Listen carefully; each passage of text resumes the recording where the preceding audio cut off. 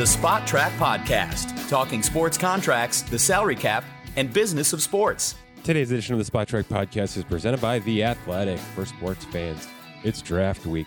Visit theathletic.com/spottrack today.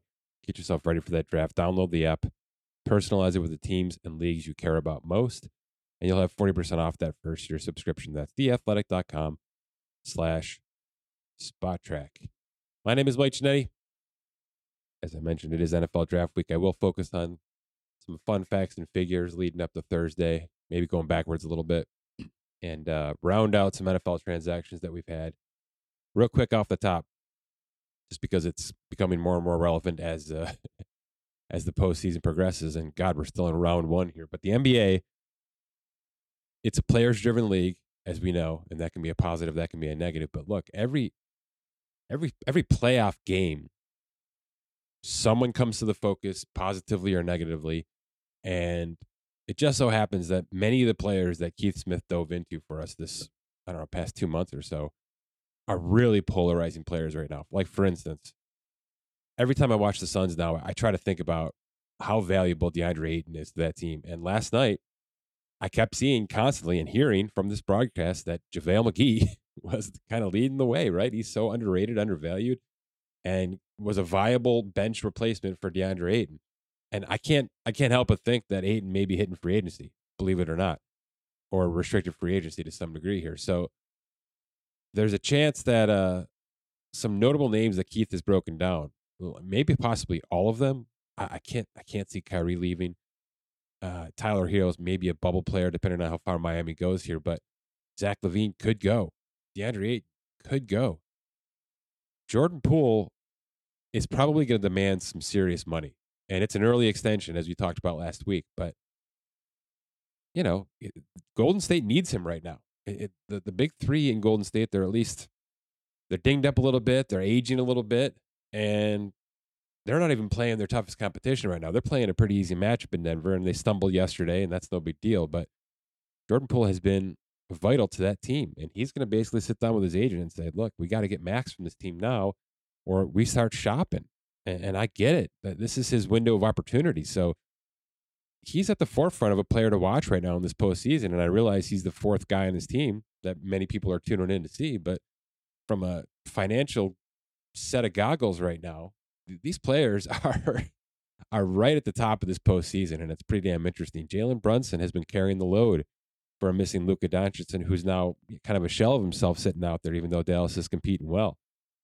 So I give Keith a lot of credit. He picked lightning in a bottle. And oh, by the way, I didn't even mention Zion, who is sitting at the end of a bench with a team that is coming together right before his eyes, possibly taking the favorites out here. A couple games to go still, a long way to go, but really coming together. They've been coming together for 3 months now, as we've been talking about on the show. And I think we're at the pinnacle of that. We're seeing a true Brandon Ingram breakout.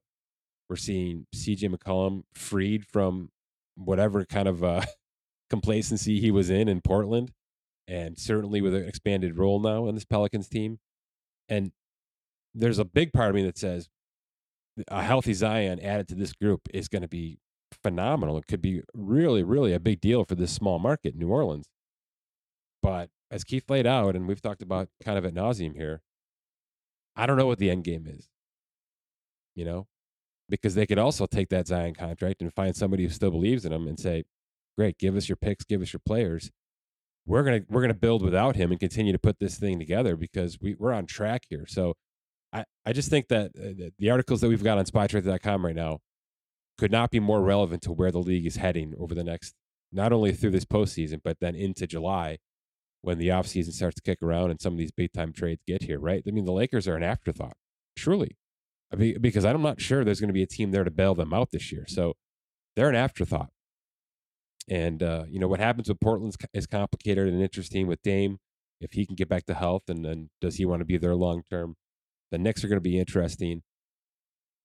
I'd put Orlando in this conversation slightly because they have some real pieces there and now some draft capital building up.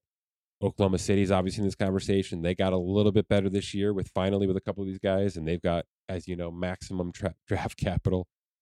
How does Chicago kind of get back on track? Is LaVine in that conversation, or are they going to go out and try to find themselves a big fish to stick on that roster and really try to push up the East. And then Brooklyn. Brooklyn is not going away. And that's on both sides of the spectrum, right? They're great when they're great, and when they're not great, they are the biggest story in basketball because Durant has been off. Kyrie has been Kyrie all year. You can say what you want from every angle. And then the Ben Simmons drama is unfortunately not going away. He's not going to be there on the court tonight to have at least a chance to redeem himself, right? Because that's what this could have been. And I know there's been some real negative communication out there or response to him pulling back and saying, I'm not good enough to go tonight. I can't crush a guy for that. There's clearly a real injury here. We can separate the mental stuff and the physical stuff, I think, at this point. And maybe not. Maybe this is mental and there's a bit of a cover up here just to keep him off the court. But it's a very, very daunting task to ask somebody to come back from, 2 years away from the game, to drop into game 4 in an elimination game against a team that is just firing on all cylinders in Boston. I mean, they are tenacious defensively. They've got 3 to 4 legitimate scores every game. And that's like asking a rookie offensive tackle to go up against Aaron Donald in this first week. That's just not something you want to be doing. That's not ideal. And I get that. Now, Ben Simmons is experienced enough to where he should be able to drop himself in any situation. But I think that fragile mindset is exactly why he's not in Philly anymore. So you would demand him to go into this kind of a situation immediately after leaving that, after going through that, and then I believe having some sort of physical ailment with his back. I just think it's too much to ask for a lot of players, especially the player that has been in the situation that Ben Simmons has been in. So I'm not going to kill the guy for missing game 4 here because I think it was just too much to ask. But where are we next year with Ben Simmons, who has now been paid an awful lot of money to not play basketball and put himself really behind the 8 ball across the league, not just with Brooklyn. So that's a fascinating team. Kyrie's on a player option. He's certainly going to opt out, in my opinion, from that and at least put them on notice contractually speaking. Does he leave? I don't know. It's probably a less than 50% chance that he leaves. I think his situation with Durant is worth sticking around for, but as a whole, that team is up there in terms of polarizing for the offseason. So Keith's really been all over this stuff, and we'll continue to do that. He's going to go team by team and division by division here soon and kind of break into some of these thoughts that I just had with much more levity.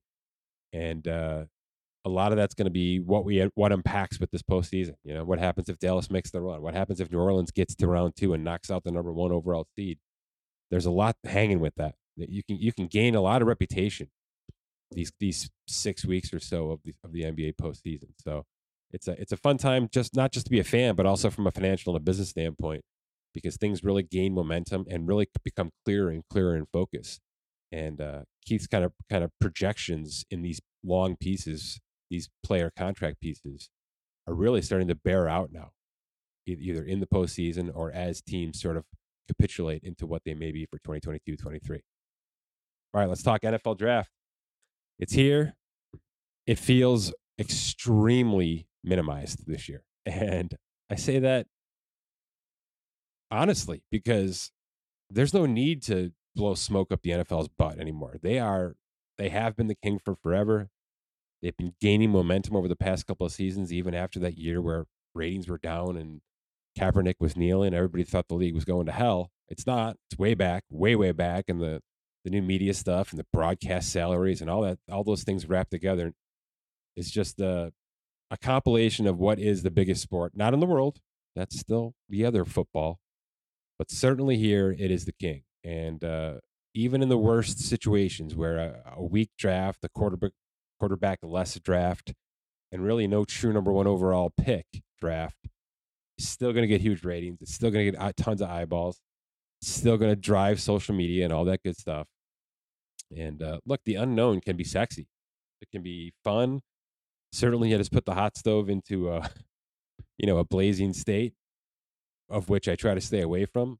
It doesn't really behoove me who the number 1 overall pick this year. I don't really look too much forward with this kind of stuff. It's just kind of my job to rein it in once it gets here, right? All right, positionally speaking, who kind of falls where from a contractual standpoint. I will give out that number because I do believe we have a pretty good idea now with the salary cap and things like that in place of where that first pick is going to fall. It's just over $41 million over 4 years, fully guaranteed. Signing bonus just over $27 million.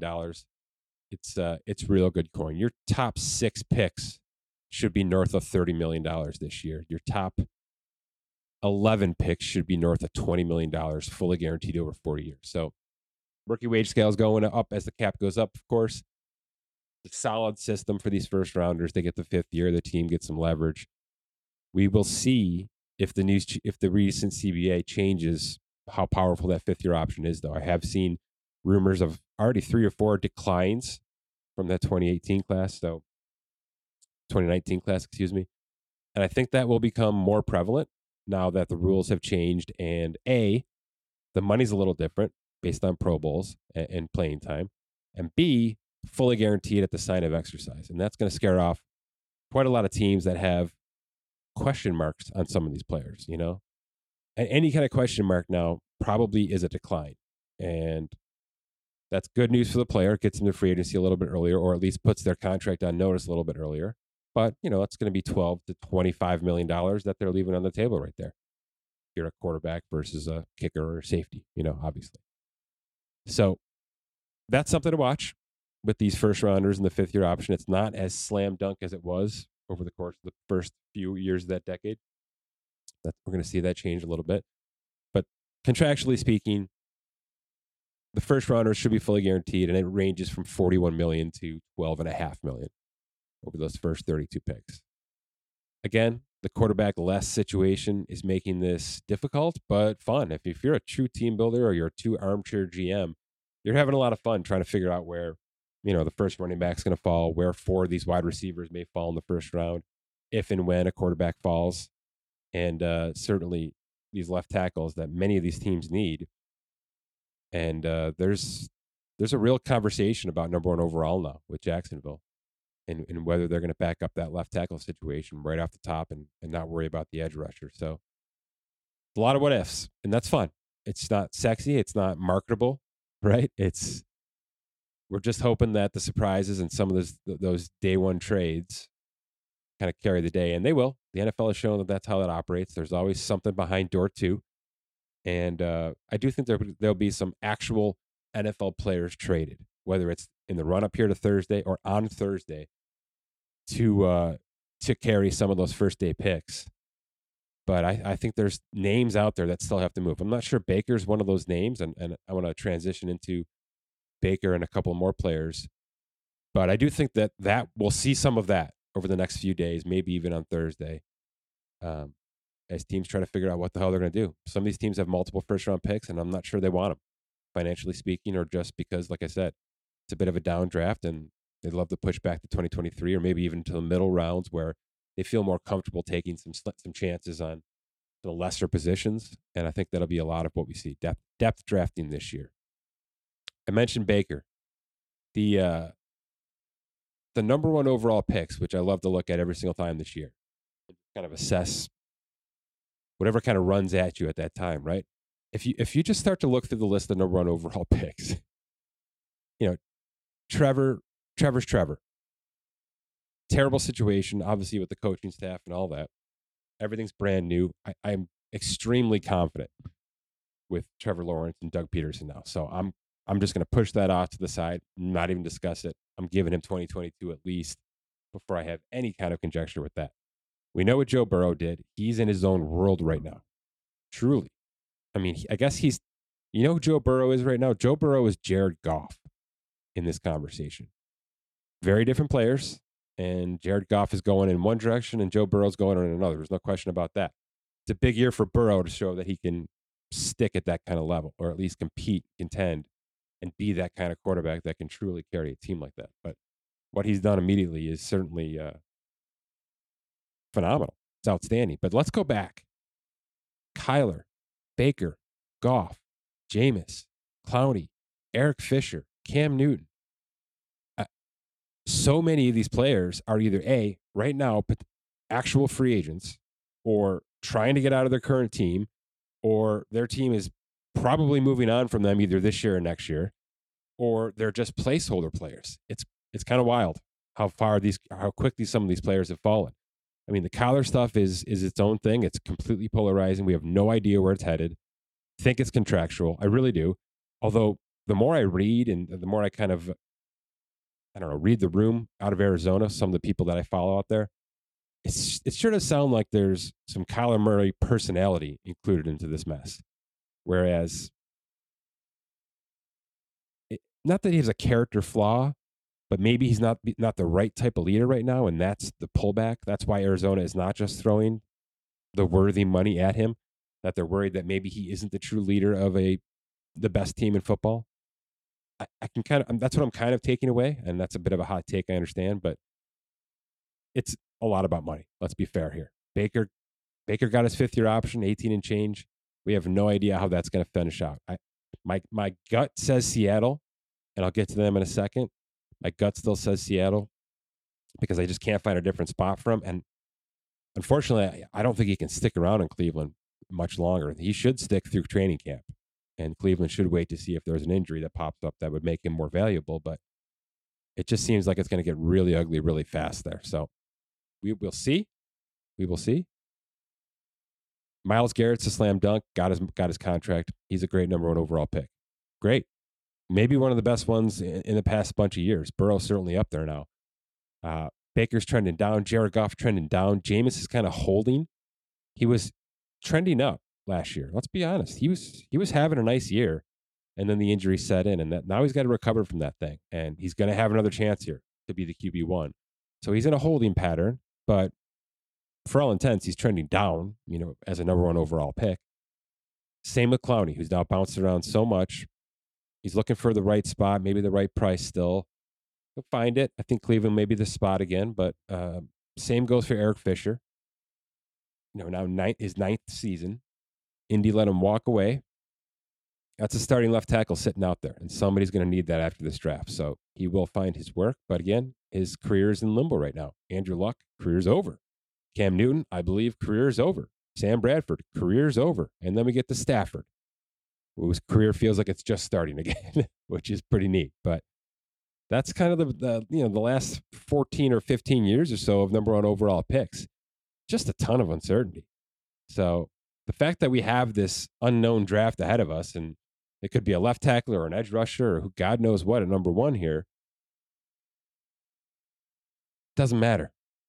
There's hits and misses everywhere, including number 1, certainly at 200 and 250. So we'll see how this thing plays out. It's a fun group this year, I think, because so many teams have multiple first-round picks, and that's because we've seen so many big-time NFL trades, as we've talked about. One hand feeds the other in that regard, and that's why these things can continue to be fun all off-season long. And like I said, I believe there's veteran players about to be traded over the next 72 hours or so. I really believe that's going to happen. It's going to ramp things up even more. You may even see a serious trade back, trade up situation with this draft. I think a lot of teams will be looking to get the hell out, and somebody's going to want to come up for somebody specifically, whether it's the top wide receiver, the top left tackle, or Sauce Gardner or somebody like that. So fun, a lot of movement. I like that there's not a slam dunk this year. I think it makes for more conjecture, for more analysis. We have to work a little bit harder this year. Those guys and gals out there working so much on these drafts. And I'm happy just kind of sit back and plug and play and then talk about the numbers after the fact. Let's put it that way. Couple of draft thoughts, and then we'll switch gears here. We do track all these draft picks, especially the future draft picks as they get thrown around in trades and things like that. So to sit here now and to look at where everybody kind of lands and who has what and why they are where they are, not just because they were terrible, because maybe they acquired some things. Seattle is complicated. And I know immediately after the Russ trade, I got on here and I did an article on Spotrac.com that basically said they have 2 very succinct ways they can go right now, which is completely down or this way, right? Or the other way, which is not up, but it's this slightly forward road with a ton of potholes, right? With some sharp turns. And I think that's the route they're taking. And part of the reason I believe that they're forced to take that is Jamal Adams, who they mortgaged a couple of drafts and now a bunch of millions of dollars for. And he's a nice player, and he's a unique player. But I just think they was the wrong player to go all in on from those kind of standpoints. And now knowing, and by the way, the time that happened, there was already some discontent with Russell Wilson. I mean, that was early. I don't know if I should be here any much longer, kind of Russ. And he was putting pressure on that front office to fix the O-line, to bring in the right weapons, blah, blah, blah. And that was one of the moves they made. You could tell, just to sort of get back to that Legion of Boom, to try to quiet that noise down, to try to make sure everybody was happy and that there was a sense that they could get themselves back into championship mode by going backwards, not forwards, unfortunately. And it just felt like such a backwards move. And it feels like that more than ever now. And now I sit here looking at this draft board, and Seattle has the number 9 pick because they traded their quarterback, because Russ is gone. But Seattle doesn't have 10 because they acquired Jamal Adams 2 years ago. So it's staring right there in front of you in the top 10 Thursday that this is a team that is going both left and right at the exact same time. And I don't think I'm sitting here advocating for them to rip the Band-Aid off. That's probably not the right move. You've already paid Adams. You've already paid Lockett. You have potentially about to move or lose DK Metcalf because of this disaster, because you're kind of spinning in this black hole right now. You've got yourself a decent tight end, Fant, who I believe you'll pick up the 5th year and at least have for 2 years here. There's a semblance of an offensive line starting to come together, though your left tackle, Dwayne Brown, is still available in free agency. I have a feeling that's going to be a big part of this Thursday draft for them, and rightfully so. And there are some defensive players. They had a nice draft last year in that regard. So there are pieces.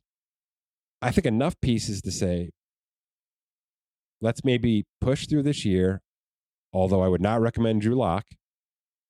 And this is why I've said I believe Baker will eventually wind up here to be kind of that slightly improved player at the quarterback position that has a handle over some of these wide receivers, the Lockett's, the Metcalfs of the world. I think he's been with players that, at least look and smell and taste and feel like that, to where he should be able to drop into that offense, figure it out over the summer, and at least be competent going downfield like Seattle wants to do. Seattle wants to run the hell out of the ball, and Chris Carson's a question mark, things like that.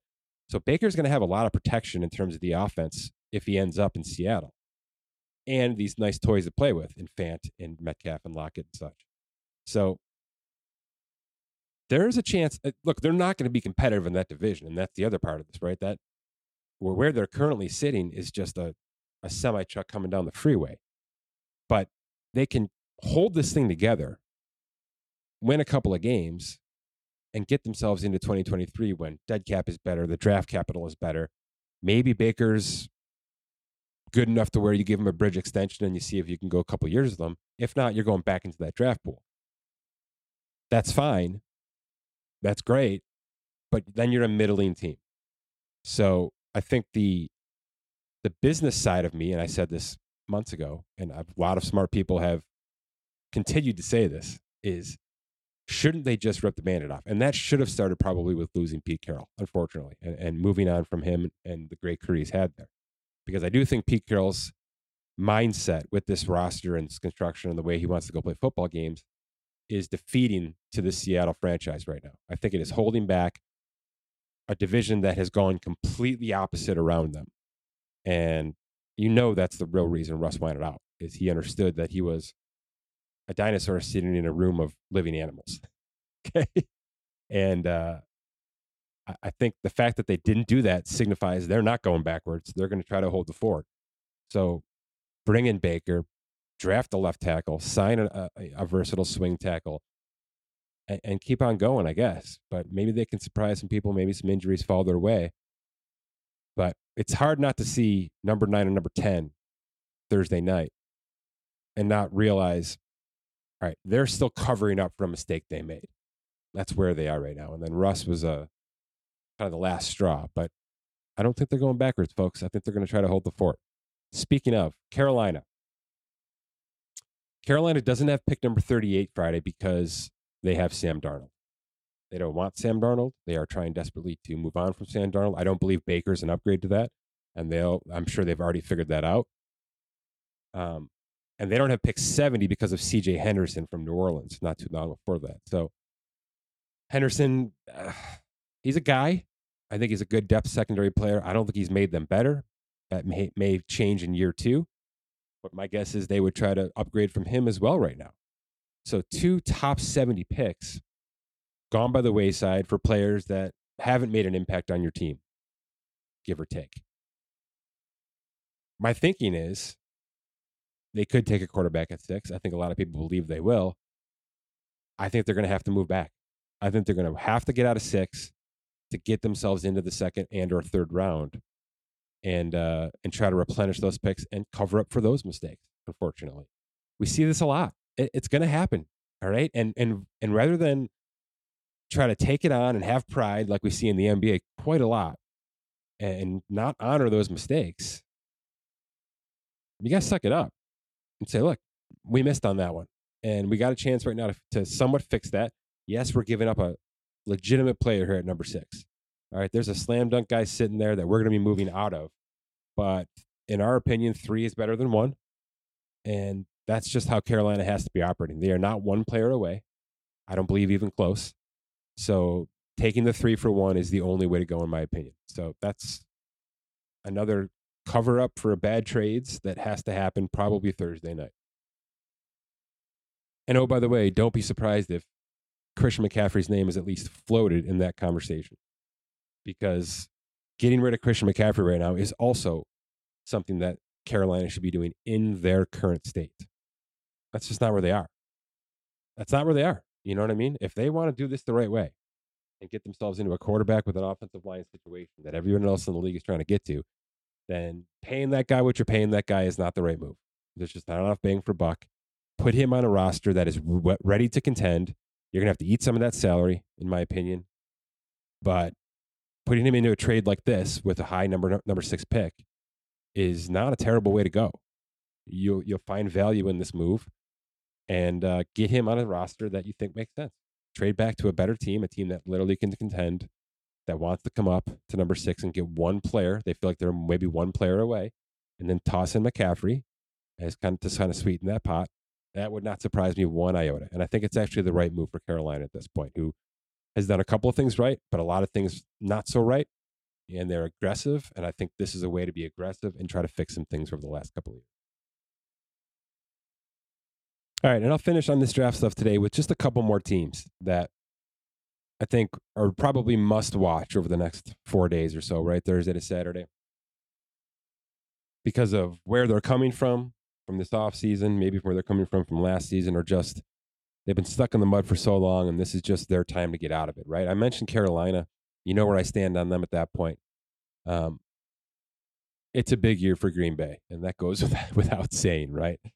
The decision to keep Aaron Rodgers, the decision to pay him that money, you can call it a 1-year deal with a hell of a lot of outs after that, or a 3-year 150, whatever you want to call it. You know, a lot of that rides on what happens over the next week. And you can call that short-sighted or surfacey, but Aaron Rodgers has not been shy about himself being attached to these Green Bay drafts. And more than ever now, with Devontae Adams out the door, with MVS out the door, it's about weapons. You know, yes, he's got 2 running backs. Yes, he got a tight end back that I think he has a lot of trust in Tanyan if he can get healthy. The offensive line is a question mark. They had to cut bait with 2 guys there. Bakhtiari was injured basically all last season. And he's more or less on a 1-year contract with the potential out for his deal. There's just a lot of what ifs. It's a huge year for Green Bay. And by the way, it's early, and we haven't had this draft yet. But whenever Aaron Rodgers is up against the wall, or even Green Bay, things just seem to go really well for this team. So if you're putting early dollars on somebody, this is an easy one for me, because time and time again, he has looked us in the face, told us we're stupid, and then went out and won games. So I'm just telling you, while I have them here as a huge question mark and a huge things have to go really well for them Thursday and Friday, at the same time, I'm not going to count this guy out no matter what. Whatever decision happens with these couple of first-round picks and whatever decisions happen in the offseason thereafter, I'm still going to put a lot of confidence in number 12 in Green. So they do have 11 picks. and they do have 4 over the first 2 days, 5 top 100s. It's a good setup for them. It's certainly a good setup for them. So they got to hit on half of these things. And that's generally the rule with many of these teams. They got to hit on half of these.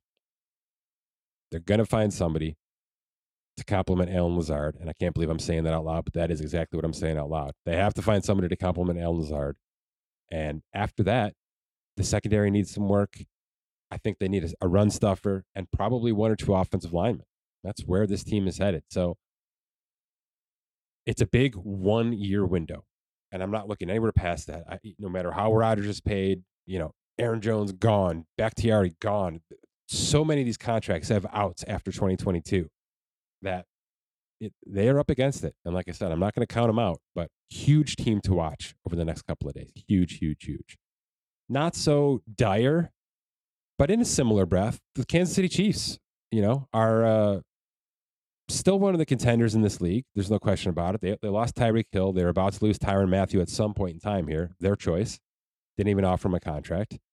12 picks this weekend, including 8 over the first 4 rounds. That's powerful stuff if they do it right, and I trust them. I do trust them. Now, they've had some clunkers, right? The Clyde Edwards-Helaire situation set them back. That should be a player that's making a big-time impact on this roster and should be picking up the slack for some players right now, whether that's a running back or somebody else. And it's not.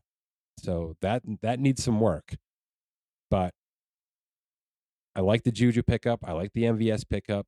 They have some ability to restructure more contracts if they need to and go out and do some damage in free agency, small contracts. So there's still that option.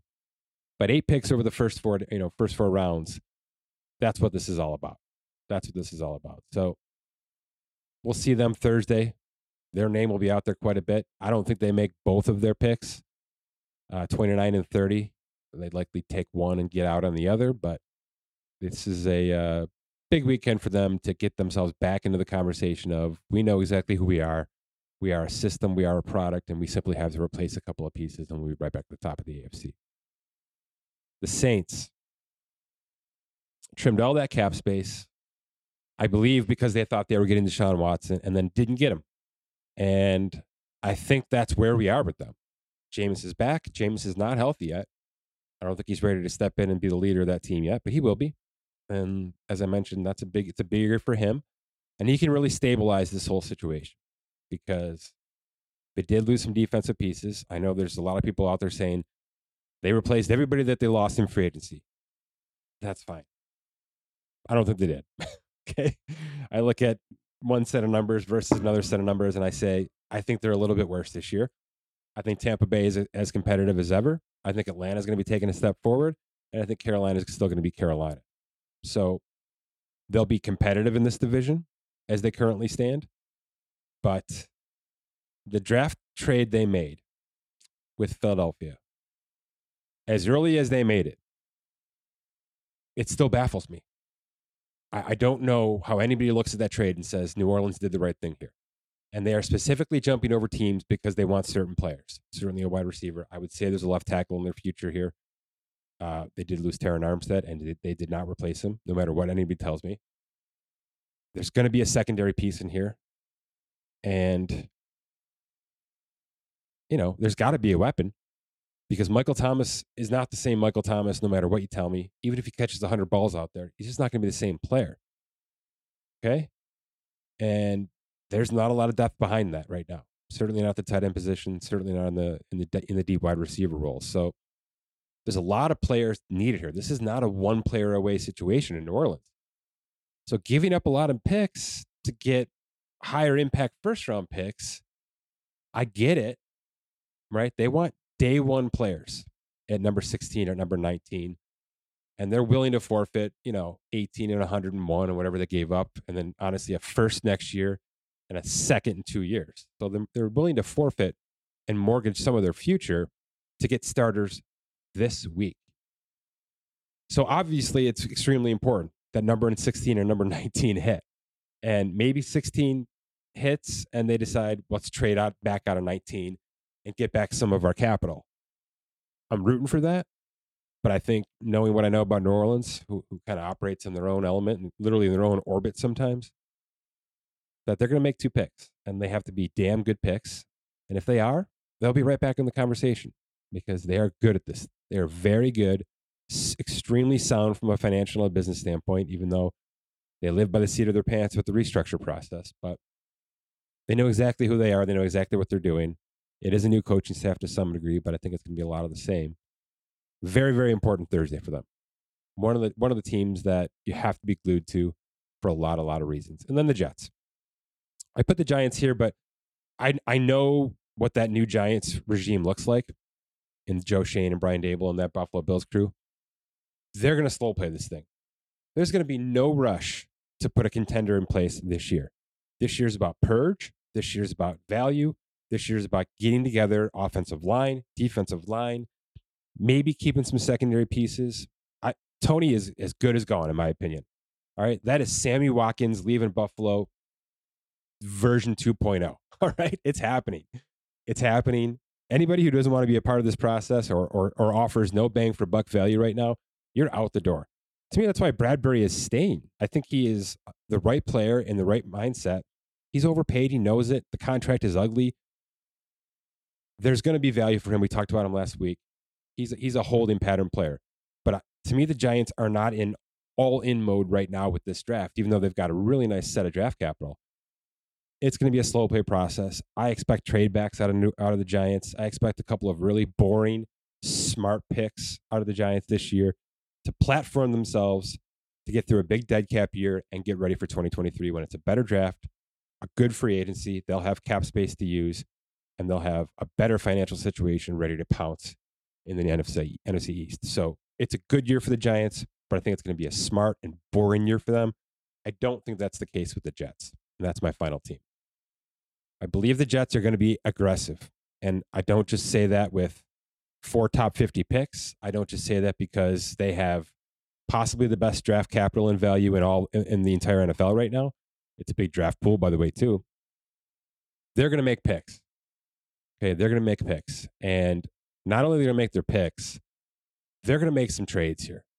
I don't believe that this is a team that just wants to continue to build through the draft and some mediocre free agents who that's all they can get right now because of the reputation they have.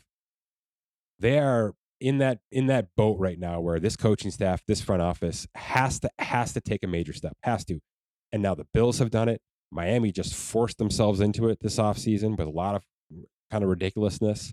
New England's above them, clearly, because of the Mac Jones situation and the Belichick situation. But there's a chance that a really good next month or so for the New York Jets can launch them ahead of the Patriots, in my opinion. And they know it.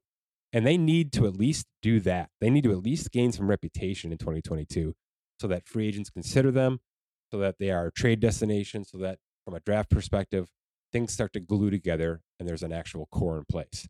So I expect a mix of aggressive drafting and veteran NFL player trade acquiring, whether it's one of these wide receivers to kind of complement the Tyreek Hill move in Miami, right? Is it McLaurin? Is it Brown?